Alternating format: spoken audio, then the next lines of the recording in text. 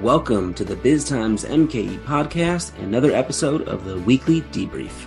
I'm Arthur Thomas, managing editor at Biz Times Media, and I'm joined on the weekly Debrief, as always, by Biz Times editor Andrew Weiland.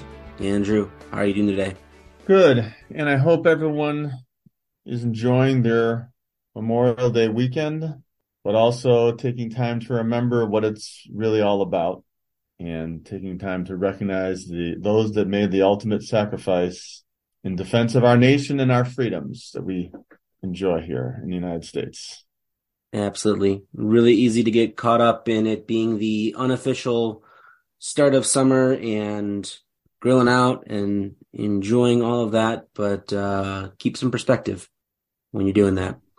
Let's dive right in with our Insider Story Spotlight. That is a chance for us to highlight some of the stories that are available only to Biz Times insiders. If you are already an insider, thank you very much. We really do appreciate that support. It helps make our work possible. If you're not an insider, please do consider subscribing. The equivalent of $9 a month will get you access to all of the articles on our website, biztimes.com, along with discounted admission to some of our events and other insider benefits. So if you're not a subscriber, go to our website, click on the subscribe button at the top of the page, and sign up. Andrew, what is your Insider Story Spotlight this week? All right, we had a story about, Meredith Meyer wrote this, wondering what's going on at the Hampton Inn & Suites in downtown Milwaukee, which recently closed without really any announcement telling anyone that they were closing. They quietly closed the doors, supposedly for renovations, although there's no sign that any renovations are actually taking place. And Meredith dug into this story. We really kind of got interested in this. Channel 12, our media partner, did a story about a couple that was planning to have a wedding at the hotel, and their wedding plans were canceled. They had to find another place because the hotel was closed. And we saw that and said, that was news to us that the hotel was closed. It was news to everybody that the hotel was closed because, like I said, they hadn't announced this.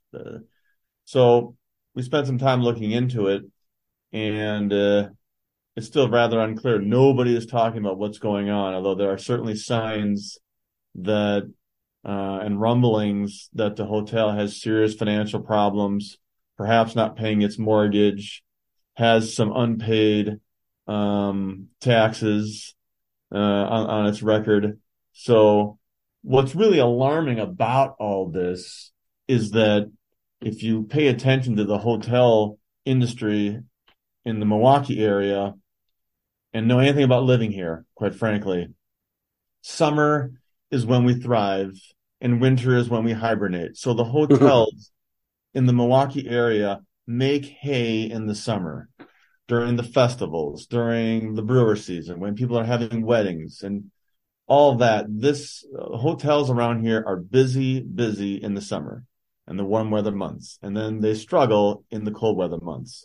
So to completely close your hotel in a neighborhood of downtown Milwaukee that is increasingly thriving is really alarming. The timing of it does not feel good. They must be really in dire straits if they're closing their hotel right now.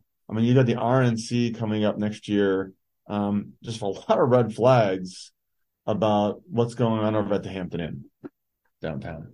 Yeah, absolutely. Especially, to have to go that route of outright closing. You look just a little bit south of there, the Iron Horse ended up in bankruptcy, but to my knowledge, still is able to, continue operating, kind of is trying to sort things out. Right. But to close and be closed for, quote, renovations, got to feel for that family or the couple that's planning their wedding, to lose your venue. And there were many others. That was just one example. Just one example. So certainly something to keep track of, and Meredith did a great job digging into that. My Insider Story Spotlight this week focuses in on American Transmission Company. It's a story I wrote that American Transmission Company it's a utility owned primarily by WEC Energy Group, but kind of separate in a lot of ways. But controls the transmission lines, mostly in Wisconsin, but also a little bit in Michigan Illinois, Minnesota. They are seeking permission from the State Public Service Commission, which regulates utilities, to purchase their headquarters and renovate it for a total of $91 million. Essentially, they'd be buying the property for $63 million and then investing $28 million in improving things. A good chunk of that goes to just kind of office remodel, updating workstations, conference rooms, and kind of more collaborative space to match how people are working now post-pandemic. But also money towards HVAC improvements and air distribution and chiller plants, and for the data center and some generator redundancies, different things. So an interesting kind of detail in terms of this utility looking to buy their headquarters for a substantial sum of money. They say it's the most cost-efficient approach versus building new or buying something else or continuing to lease and renovate. It's the third time this property has been sold since it was built. First time was for $65 million. Next time was for $81 million, and now looking to sell for like $63. So an interesting dynamic of the pricing there as well on this project. What was eye-popping to me, good story you did, is that the ATC consider other alternatives, building a new facility or renovating another existing facility. And the dollar figures that they put out there that those options would have costed were massive and much higher than the $91 million they're planning to invest in buying and renovating their existing facility. So, yeah, very interesting. And anything with the utilities involves big dollars. Big dollars, and ultimately ratepayers end up bearing a portion of that typically. So certainly something of interest for pretty much for anyone of our listeners or readers. Yeah.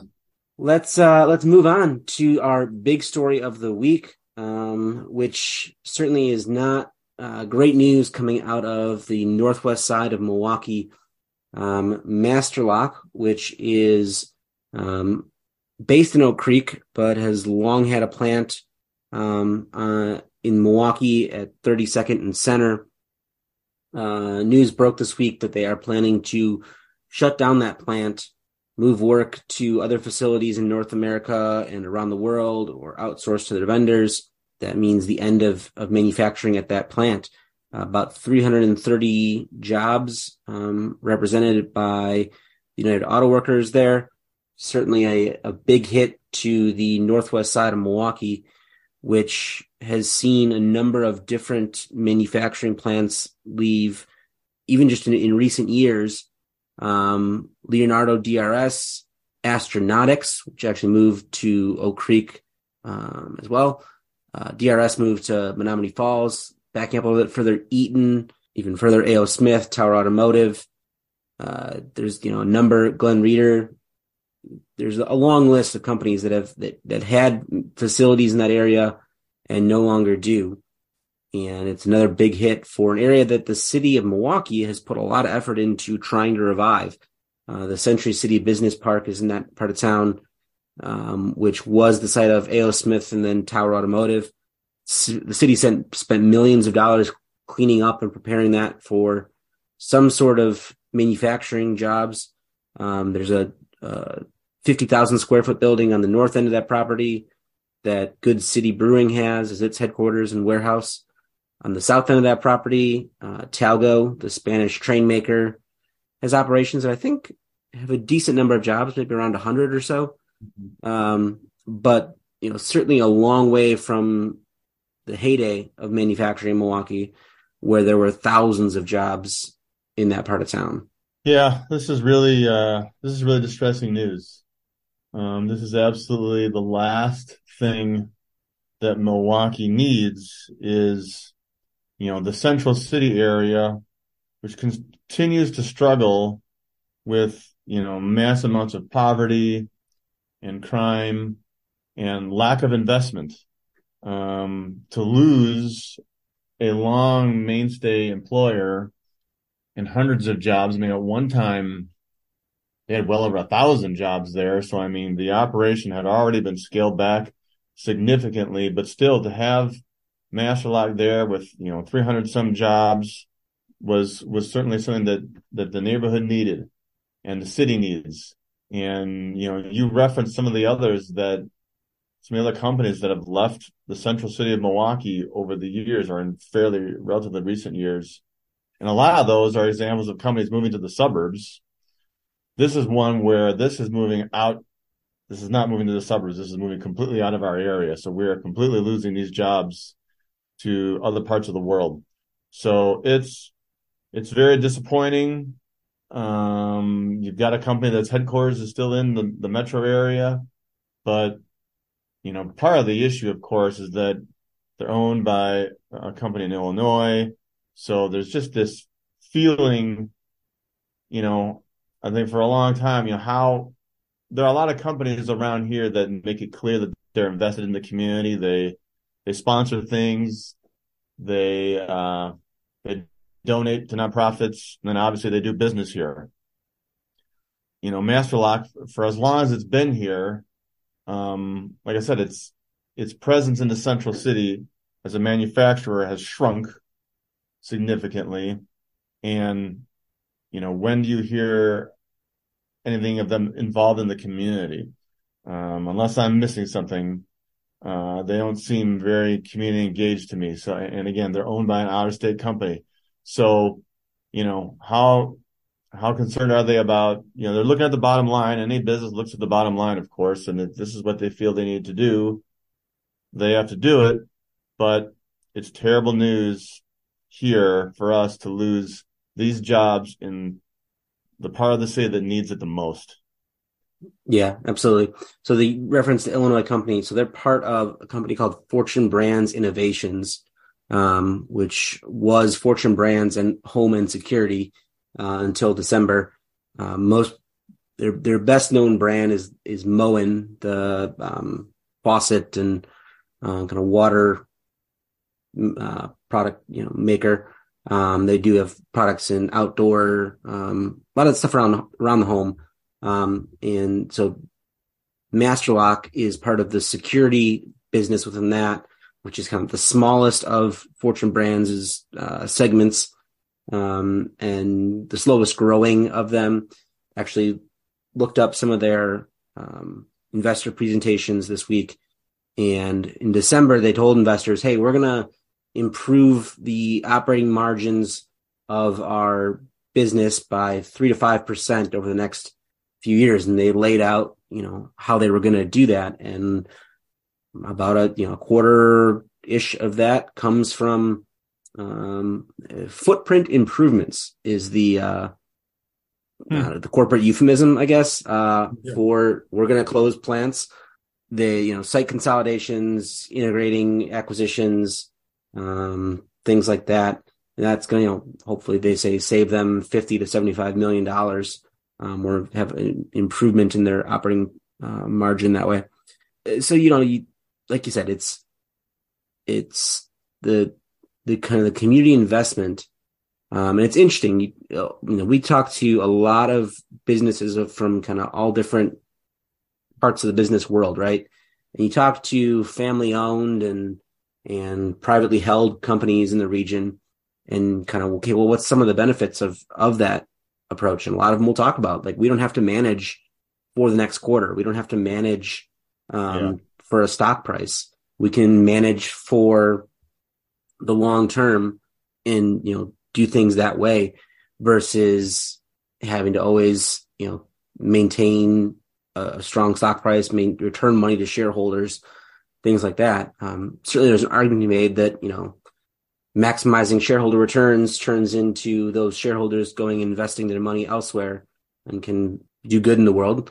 But there's also going to be said for managing, in a way that pays attention to all your stakeholders, whether that's the people who own the company, the people who do the work for the company, the people who supply the company, the people in the community the company is operating in. That's, contributes to a business's bottom line, even if it doesn't show up on, a profit and loss statement. Yeah. The community that, this company was born and raised in and has long been established in and is still headquartered in the region. So yeah, it's They talk about consolidating operations, and it's terribly unfortunate that the decision isn't made to consolidate the operations here and bring more employment here. 10 years ago, they were doing some of that. They were doing some reshoring. The president of the United States actually came and toured that plant to celebrate the fact that they were bringing work from overseas back to the United States and bringing more work to Milwaukee. But, 10, 11 years later, here we are. And, obviously it's a challenge to maintain employment, high paying jobs in areas that are struggling with poverty, struggling with crime. And, these are, you get the United Auto Workers represented, these workers, and they are raising a strong stink about this move by the company and calling it a greedy move. I know the labor unions get a lot of criticism when these decisions get made, and you get union critics who say, well, the cost of union employees is higher, so guess what? Companies are going to move the jobs elsewhere. Well, and at a time when unemployment is so low and it's hard to find workers, we've seen unions gaining strength, gaining some leverage, and workers gain the opportunity to negotiate higher wages, at least in some industries. Retail is one in particular we've seen that.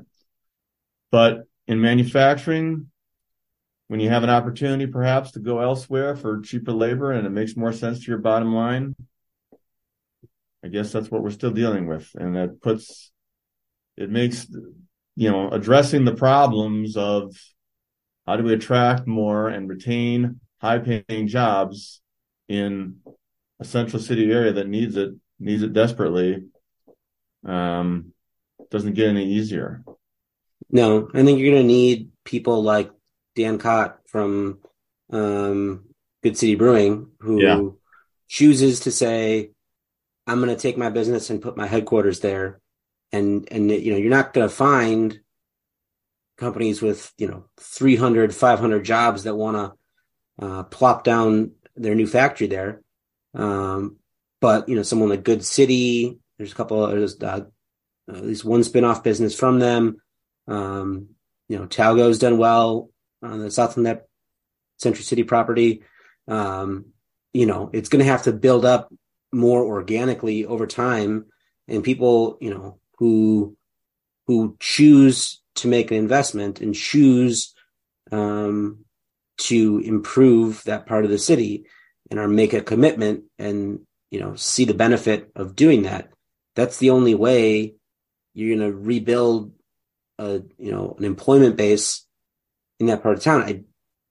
Every time there's been a big project that comes up, back up a few years, Tim Sullivan, the former CEO of Bucyrus, when he was at the company Rev Group, when they were bidding on the new postal delivery vehicles, everyone, he said he was going to, build them there. Well, they lost that contract. Oshkosh Defense ended up getting that contract. And there was hope for half a minute. Maybe they'll build that there. Maybe Amazon will put a warehouse there. Maybe, every time something comes up, we bring up that site. The one big savior project just isn't going to happen. It's just not going to happen. And then even, there was one thing where they were going to attract a whole bunch of jobs. That was Strauss Brands, the meatpacking company. And there ended up being, neighborhood resistance to that. And, you can say, okay, was that short-sighted for neighbors to be opposed to the property, to that project? Maybe yes, maybe no. Yes, I would absolutely say yes. Yeah. So Andrew and I have talked about this topic before. There's an argument that's said that, well, people in the neighborhood should decide what, have a voice in what's there. Of course. But, then it's on the city for not doing a good job of communicating to the neighbors and what is this going to be? What is it not going to be? So it's just hard to see something landing there that brings the volume of jobs. You're going to have to build it organically. Yeah. So a couple of points I want to respond to. You made the Strauss Brands one. And there's an example of a company in the Metro Milwaukee area that wanted to move its headquarters, wanted to move its operation into the central city. And unfortunately, it became an issue of, this concern of, well, a slaughterhouse, quote unquote, in a neighborhood. There's a lot of residential neighborhoods around that site. But, this is a company that's operated in Franklin without any really problem that I'm aware of. Granted, it's in an industrial park, but it's, just kind of done their thing without controversy for a long time. And just, I think the frustration people felt when that opportunity was passed on was the incredible difficulty that we're talking about of attracting and retaining jobs in the part of Milwaukee that needs it the most, and a lack of investment and all this stuff. And now you finally get a company that's willing to come in, and then there's objection, and it's so hard to attract those opportunities. So it's frustrating to see them missed. Your example of Good City as one of the few businesses that has come into that area is a really good one, and Dan Cott leading that business. You're right. That's a perfect example of a local business that is invested in the community. It's really active and wants to, grow the business, but also be involved in making the community a better place to live, as opposed to a detached company that's owned by, an out-of-state entity and has to worry about its shareholders. Good City is the type of business that Milwaukee needs to continually, again, try to attract to the central city. But it's going to be challenging until big issues. And it's chicken and egg challenge, of course, too. You've got issues with poverty, issues with crime, which makes it very hard to attract businesses, extremely hard.